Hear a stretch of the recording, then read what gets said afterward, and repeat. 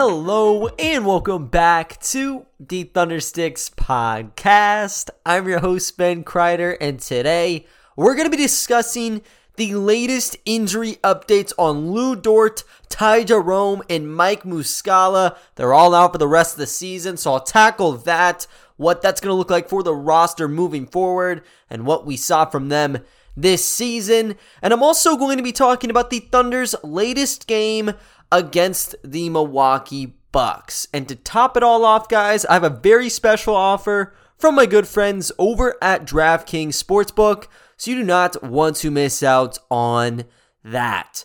But kicking things off here, guys, I want to talk about the injury report and normally how I schedule things on the pod. I talk game recap, then I get to some of the extras. But this in of itself could have been worth an emergency pod if I needed to do so. So I think this is something that I think is more notable given how the game panned out Tuesday night. But you look at the injury report, and OKC has been running on thin ice really since we got out of All-Star Weekend. They got SGA back, which is great.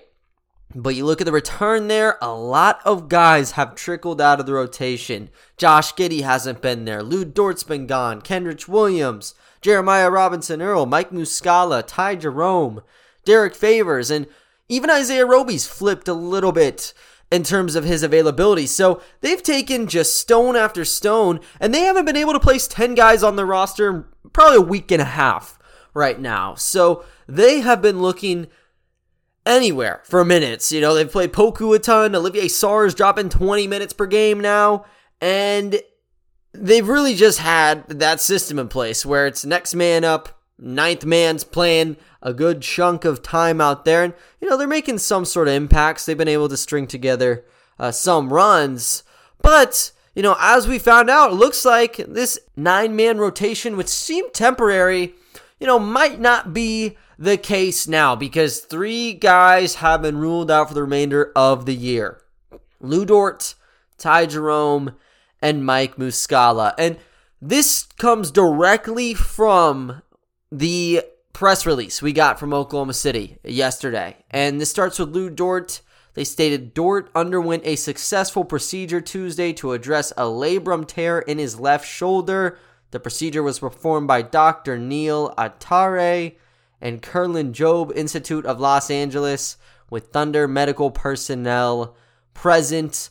According to the team, Dort is expected to return to full basketball activities prior to the start of the 2022-2023 season. So he's done. Don't expect to see him in the gym in the next 5 weeks.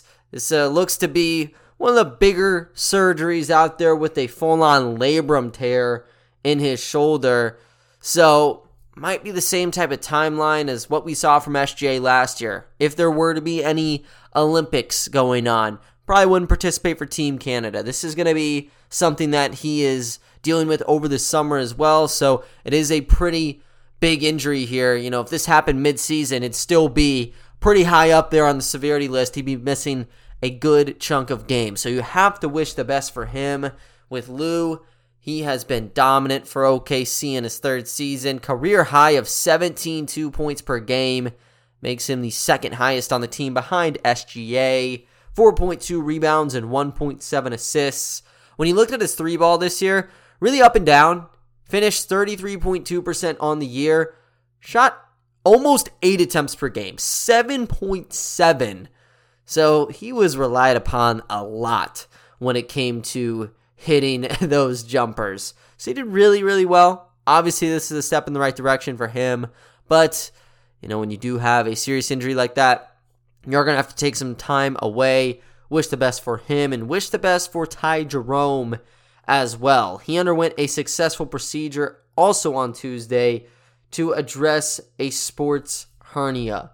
The procedure was performed by Dr. William Myers at the Vincere Institute in Philadelphia with Thunder medical personnel present. When you look at his end stats, he averaged 7.1 points, 2.3 assists, and 0.8 turnovers in an under 20-minute role on the year. So he didn't get to see as much playing time as last year, obviously because SGA is healthy. Trey Mann is kind of coming to his own. So it's been wavering, but you still got to see the same production in terms of assists to turnovers. Always has been a smart decision maker in that respect. And scoring-wise, he's been able to put down some shots as well. The one big thing, though, he did take a significant plummet from downtown. He shot 42.3% last season on threes, just around 4 attempts per game. This season, averaged 3 attempts per game, shot just 29% on triples. And you can chalk it up as whatever you want it to be. Maybe it's because he's playing kind of second fiddle to SGA, Giddey, all this, all that. I think he kind of had the same role last year.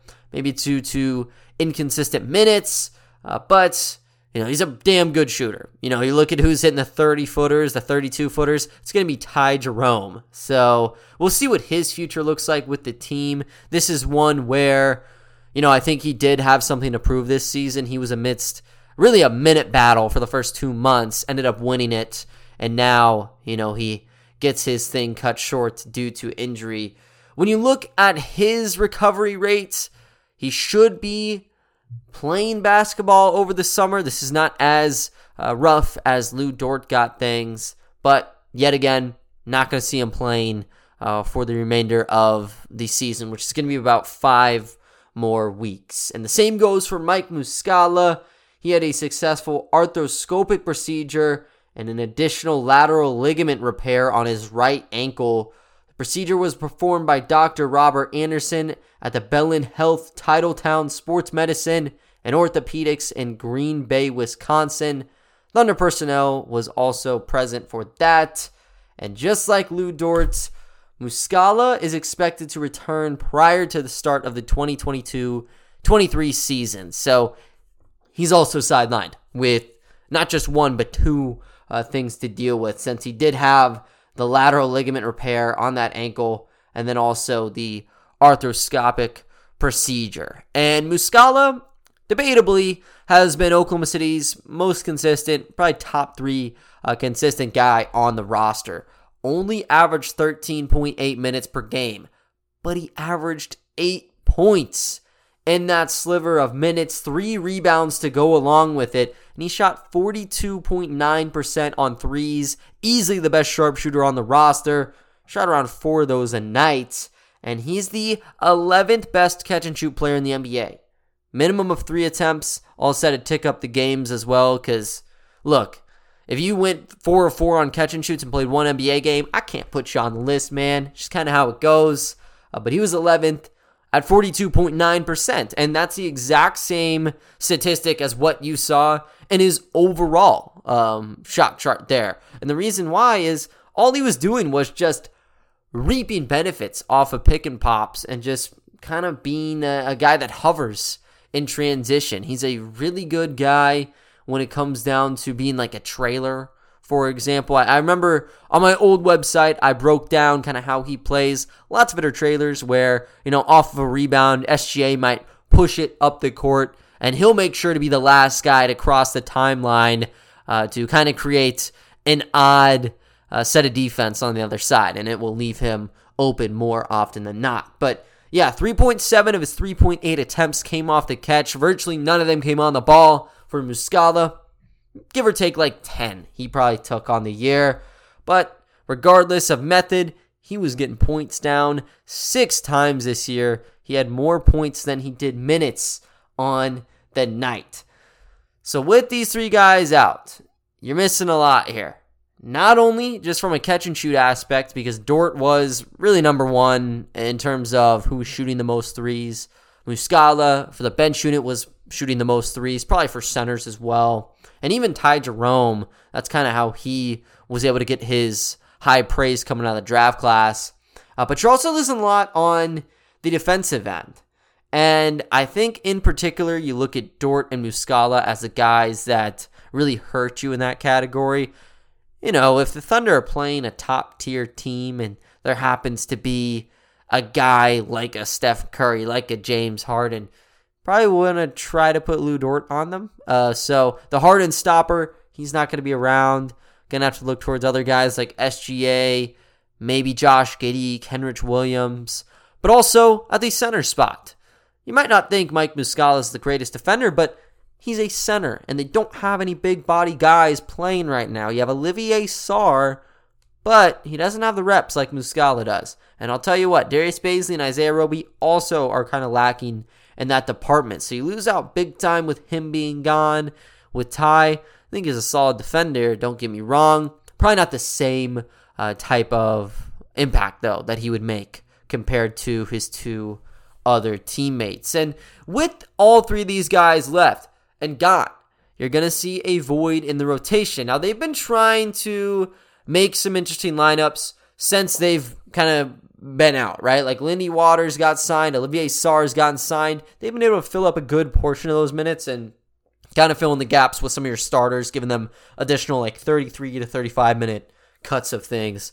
But you got to look at who's going to make the best one-for-one upgrade and who could probably benefit the most from a career standpoint and a paycheck standpoint from some of these injuries. And they suck, but you do have to kind of look at that perspective. Where did the new minutes go? I think with Lou Dort, it's going to go to guys like Lindy Waters, obviously. He just came off of his best game as a pro. I'll talk about it later, but he dropped 16 points on the game. So he looked good, and they've been able to continue to play him really double-digit minutes due to Dort not being there and Giddey not being there. That's a large slab that you just rip out. That's like all of the guard, small forward minutes that you could have, right? But another guy in the cards is Kenrich Williams. He's been gone since the All-Star break. Probably been like 3-4 weeks that he hasn't shown up and stepped on the hardwood. He doesn't have a timetable to return. I would assume, though, if he wasn't in that press release, I don't think it's going to be a season-ending injury. It's very interesting how that worked, actually, because I heard that those three all got their procedures on the same day and they couldn't do it earlier because they were all at the NFL Combine. I don't know if that's true, but I guess it would make sense. You have a lot of pro athletes in the same spot. Probably want to have really good sports medicine people around, so it kind of just works out that way. But they all got it, and yeah, Kenny Hustle was not there. So I'm going to assume he'll be back in probably 2-3 weeks to close out the year. Once he returns, I think putting him under the spotlight again would be pretty damn beneficial to the team. He played big time last season whenever injuries were flying around. There was one game against the Chicago Bulls last February that just sticks out to me. They pushed it to overtime, and I think they even won the game. He dropped about 16 points, 7 of 8 shooting, had a couple rebounds, maybe a couple steals in there. But I was just so mesmerized by his play. Dude is so smart. When it comes to the mid-range game, a lot of people like to shy away from it. Kenrich Williams is all about it, and he'll take it off of a catch. Also in the post-up, he looks very comfortable. He's looked good.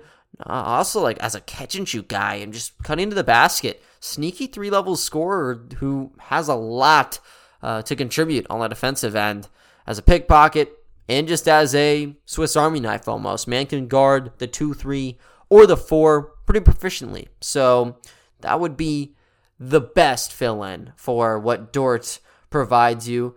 Moving beyond that, though, looking at Ty Jerome's replacement, it's been Teo Maledon. And the thing with Teo is he's been on a roller coaster. Like, he was supposed to have a big role with the team. Didn't work out that way. Trey Mann outlasted him. And then you had Ty Jerome win over the battle in December.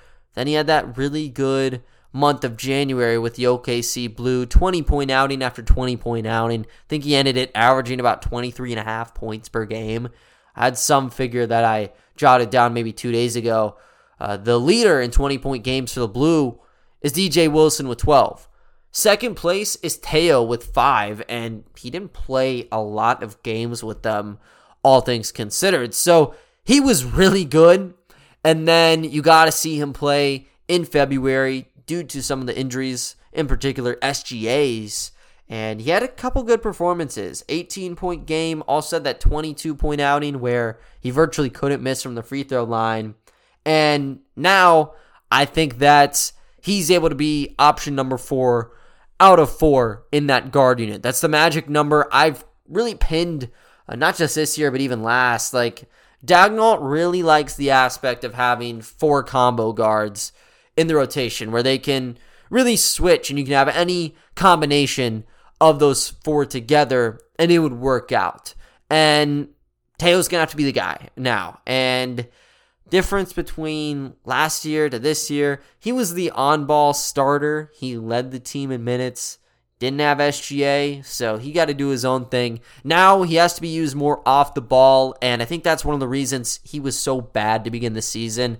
I think stat-wise and efficiency-wise, he very well could have been dead last in the NBA. It was brutal, but I think he's gotten a little bit back to earth. The catch-and-shoot game showed some bright spots in his rookie campaign, and he shot 40% from distance last month, so maybe he's able to give you something there. We know as a passer, he's pretty damn gifted.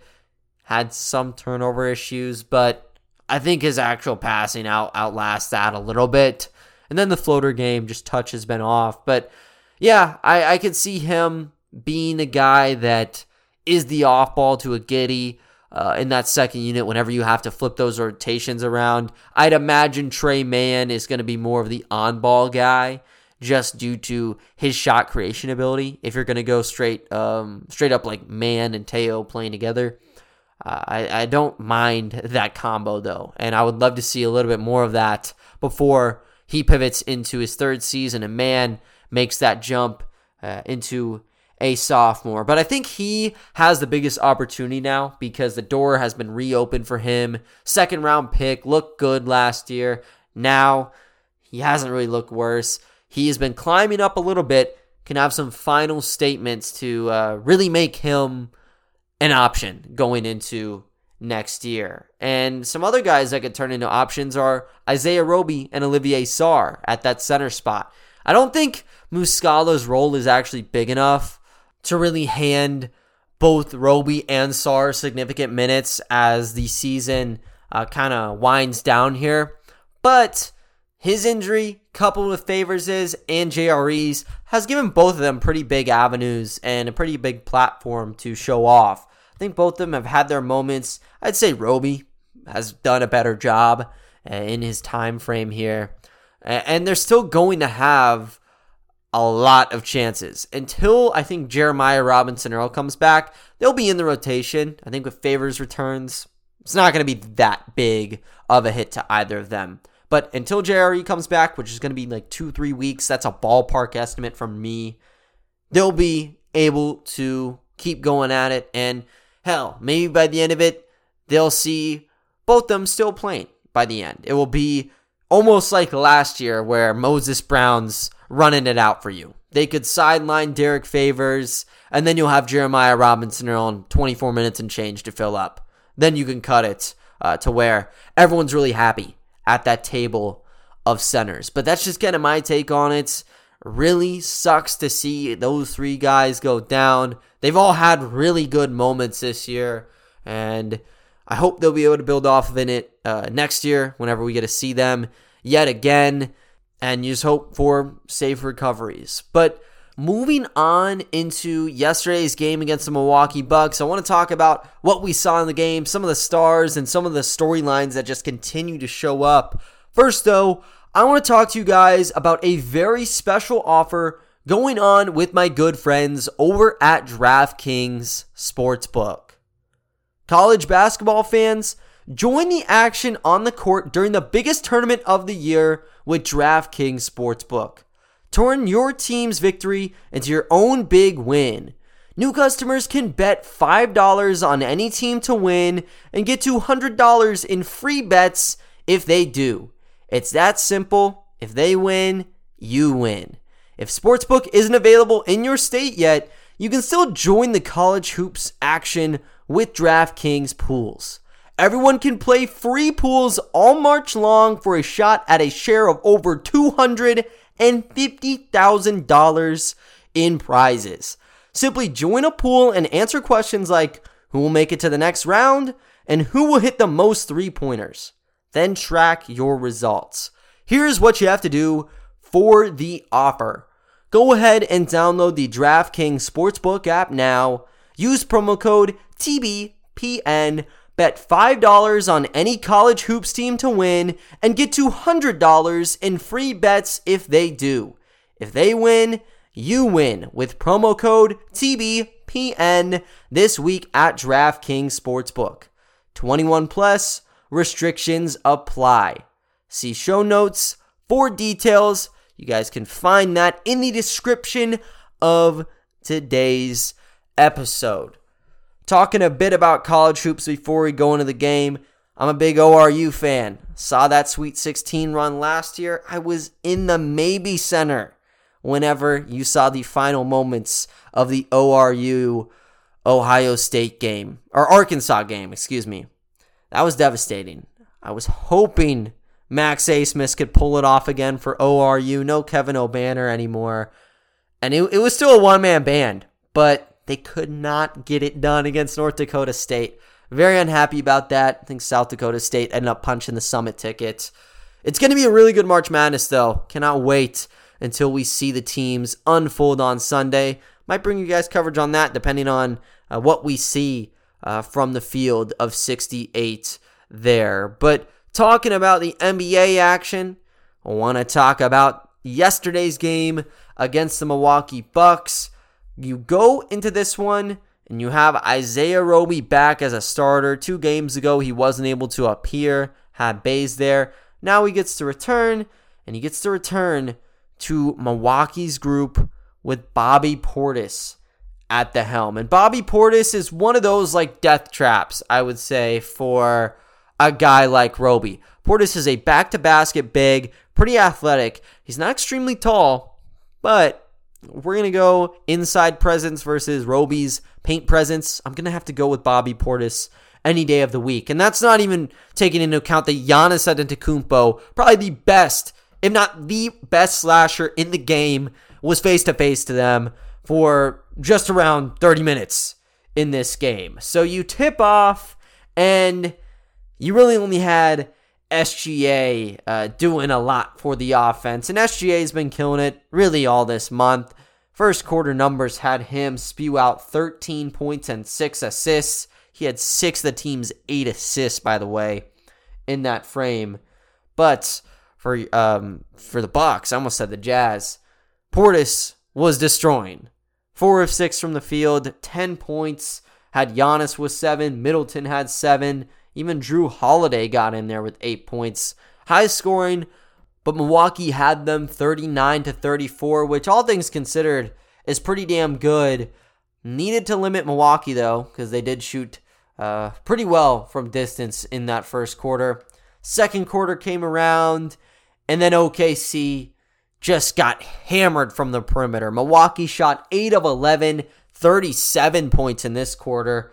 And OKC, even though they shot pretty well, they shot 60% from the floor, they were down double digits. Got outscored 37-31 in the frame, and you walked into the second half down. You had Giannis doing his deal. He had 18 points by half. Portis had 13. And then for OKC, SGA had 21 points. But how about Lindy Waters? 11 points on 4 of 6 shooting, 3 of 5 from downtown. No other stats besides the points for him, by the way.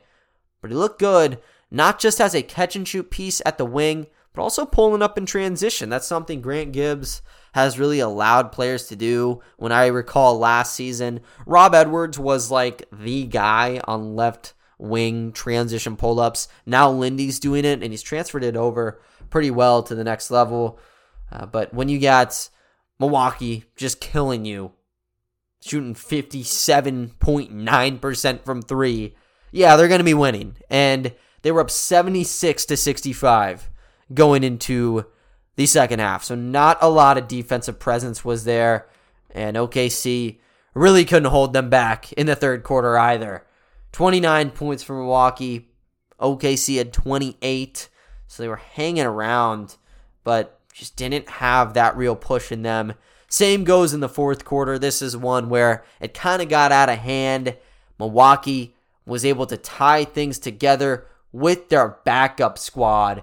Dropped 37 points again, and OKC fell off a cliff with only 22 points, shooting 36.4% from the field. That's 8 of 22. It's not going to work in your favor. Milwaukee finished the game with 142 points. And when you get into the record books here, you get into the stat logs, 142 points on the surface looks like the most OKC has given up this year, but it's not. Remember that game in December where the Grizzlies dropped to 152? Yeah, I like to forget that happened, but it did. So this was their second most given up. But, you can't really get your hopes that high that it was only the second worst, because this is still really freaking bad. For OKC, they dropped to 115 points, so they ended up losing this one by 27. Bit better than what we saw against the T-Wolves, but obviously was not that great for Oklahoma City. You break down the actual end numbers here. Giannis just strolled into town and dominated. 39 points on 13 of 19 shooting. 4 of 4 from 3. 9 of 13 from the foul line. And had 7 rebounds and 7 assists to go along with it. Chris Middleton dropped 25 points. And Bobby Portis added 18 and 14 on 7 of 11 shooting. Serge Ibaka got to play his return, first time in a Milwaukee Bucks jersey. He got a bit of an ovation checking in, and probably should have got an ovation for what he did in his 18 minutes. 14 points and 7 rebounds on 6 of 9 shooting. And second round pick Sandro Mamushkilashvili dropped 8 points and 4 rebounds in 9 minutes. So everybody was sort of eating here. I think everybody who was active got to play for Milwaukee. Same worked out for OKC, but they were all going to play anyways. Let's not kid ourselves here. But yeah, Milwaukee had this one really start to finish. When you look at the actual swings of things, Oklahoma City actually had a lead to begin the game. They had it up as much as 6 points, but kind of all crumbled apart by the end of the first quarter, and they were down really wire to wire outside of those first 4 to 5 minutes in all. But that doesn't mean OKC didn't yield out some diamonds. Check the actual stats. They shot 41% from 3, 16 of 39 there. And then they were able to get to the stripe 21 times, 15 to 21 for a 71.4% output. And they even had 26 assists on the game. I want to talk about the best of the best from the night, though, because defensively they were bad. Offensively, there's some really good stories to pick apart from this, actually. And it starts with SGA. He's been a constant this entire time. There's been 7 games since the All-Star break. He's dropped 30 plus in 6 of them and had 29 as the other filler. Just superstar numbers. He's averaging 33.3% points, I'm talking, from that span of games. And it's the third most in the league. And when you break down the totals, these other guys haven't played their 7th game yet. So he's number 1 in the NBA in points post All-Star break. Dropped 33 on the night with 14 assists, and he dropped his 31 on an 11 of 18 shooting clip. He rolled over Milwaukee's defense just getting inside. If it wasn't going in, it was going to be a foul. Shot 8 of 12 from the free throw line, and Andrew Schlecht asked him a question after the game, hey, you don't tend to get mad at the refs? He's kind of like, well, yeah. I mean, they're kind of giving me calls anyways. That's sort of the gist he got. Kind of chuckled afterwards. I thought that was good stuff because he does get to the line a lot off those slashes. And it's because you got to force contact on a talented player such as SGA. But he's been spectacular. Same goes to Lindy Waters. When he first got signed, I think I could have fielded 3 or 4 names I would have rather had. And I thought about it 1-for-1 upgrade. I said it from the start. I think Lindy was the best sharpshooter the OKC Blue had to offer. In terms of talent, might have sided towards a guy like Melvin Frazier Jr. or something. But the shooting is what Oklahoma City needs. They need to find these strict archetype players and almost experiment to see how they fit with a guy like SGA. When SGA is looking to contend, or the franchise is looking to contend, they're going to want to have sharpshooters. Let's add one right now and see how he's able to feed off of SGA. And Lindy Waters is not cream of the crop, I get it, but he's still pretty damn good when it comes to shooting from the perimeter.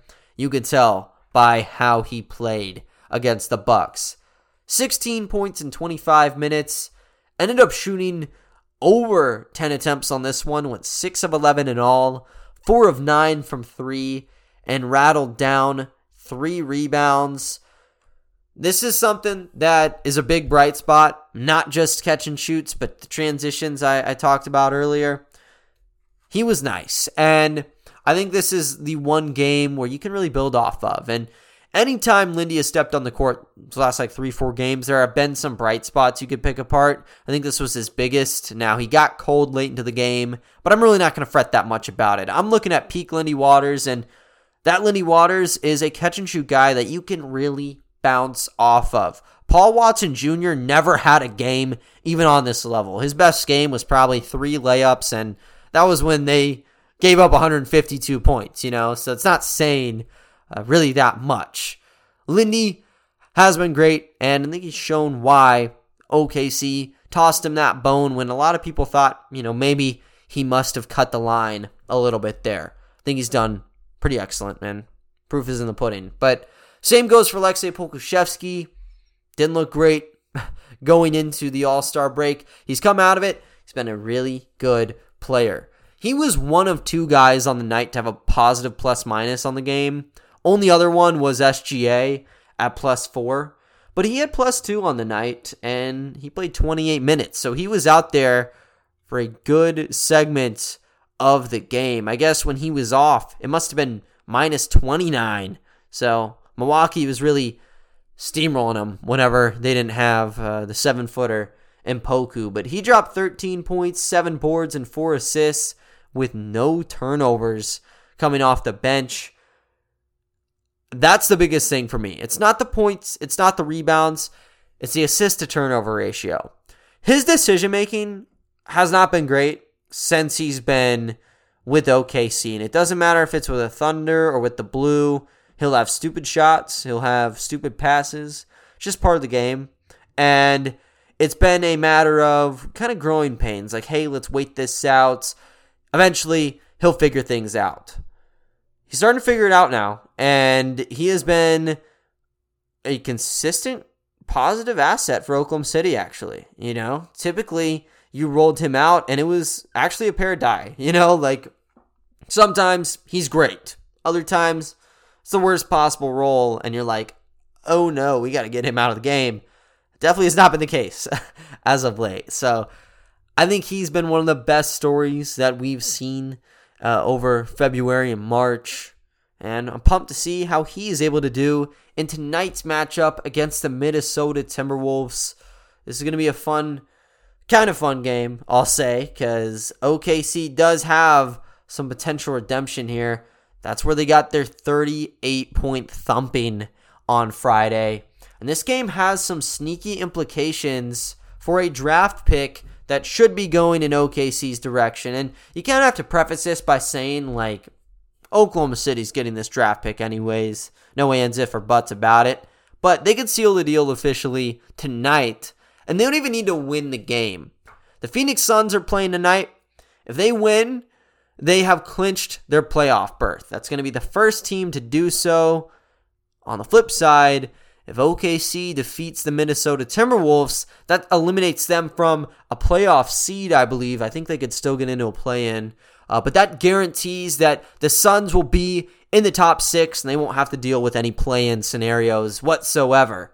The way this plays into OKC's deal, they traded, or they actually got the Phoenix Suns 2022 first-round pick in the Chris Paul deal. It was protected 1 through 12, and the Phoenix Suns have been the best team in the NBA all season long. With this playoff clincher, it's now officially going to be anywhere from 15 to 30, and in all likelihood, they're going to be probably the 28th, 29th, or 30th draft pick by the end of this, because they have an 8-game advantage over the second best team in the league, and then there's a bit of a drop-off by half a game for the two-way tie between the Heat and the Warriors, I believe. So, if they don't win the championship, I guess you drop it down to 29. OKC is going to have this pick. It will just be a fun little thing to tweet out. If OKC gets a win. That's the one good silver lining, I guess. Or if Phoenix gets the win. If Phoenix wins and OKC loses, if you're in the tanking boat, you should be a pretty happy camper. I'm going to be a happy camper regardless. I want to see more of Isaiah Roby battling against Karl Anthony Towns. We didn't get to see that last time, at least not enough. So I'm pumped up to see it. Maybe Lindy continues his streak, and you got SGA maybe on the biggest hot streak of his life, just dropping 30-point games like it's nobody's business. Make it 7 out of 8 post All-Star break. So I'll get you guys coverage on that in the next episode. Probably have another throw in about the injury list here. If you guys have any other stories you'd like me to talk about, make sure to let me know. You guys can hit me up on my personal Twitter at Ben Kreider, or hit up the pods at ThunderstickPod. But other than that though, guys, that is going to do it for today's episode. I thank you all for listening, and I will talk to you all next time. See ya.